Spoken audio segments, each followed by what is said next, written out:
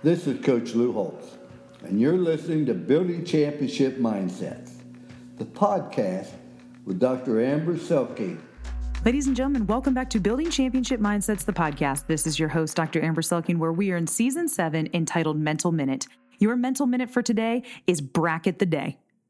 Bracket the day. You might be like, what the heck does that mean? Listen, whatever you're going through right now, bracket the day. Chalk it up. If you are crushing today, bracket it. Because you know what? You got to get back at it tomorrow. If you are struggle bus today, bracket the day. And you know what? It's okay to have a down day. You don't got to be perfect all the time. You're not going to be 100% all the time. But on those days that you're not, make sure you bracket them, because otherwise that starts to seep into how you move forward day in and day out. And soon enough, you turn around and you're like, man, where's the last week gone? Where's the last month gone? Where'd the last year of my life go? Bracket your day.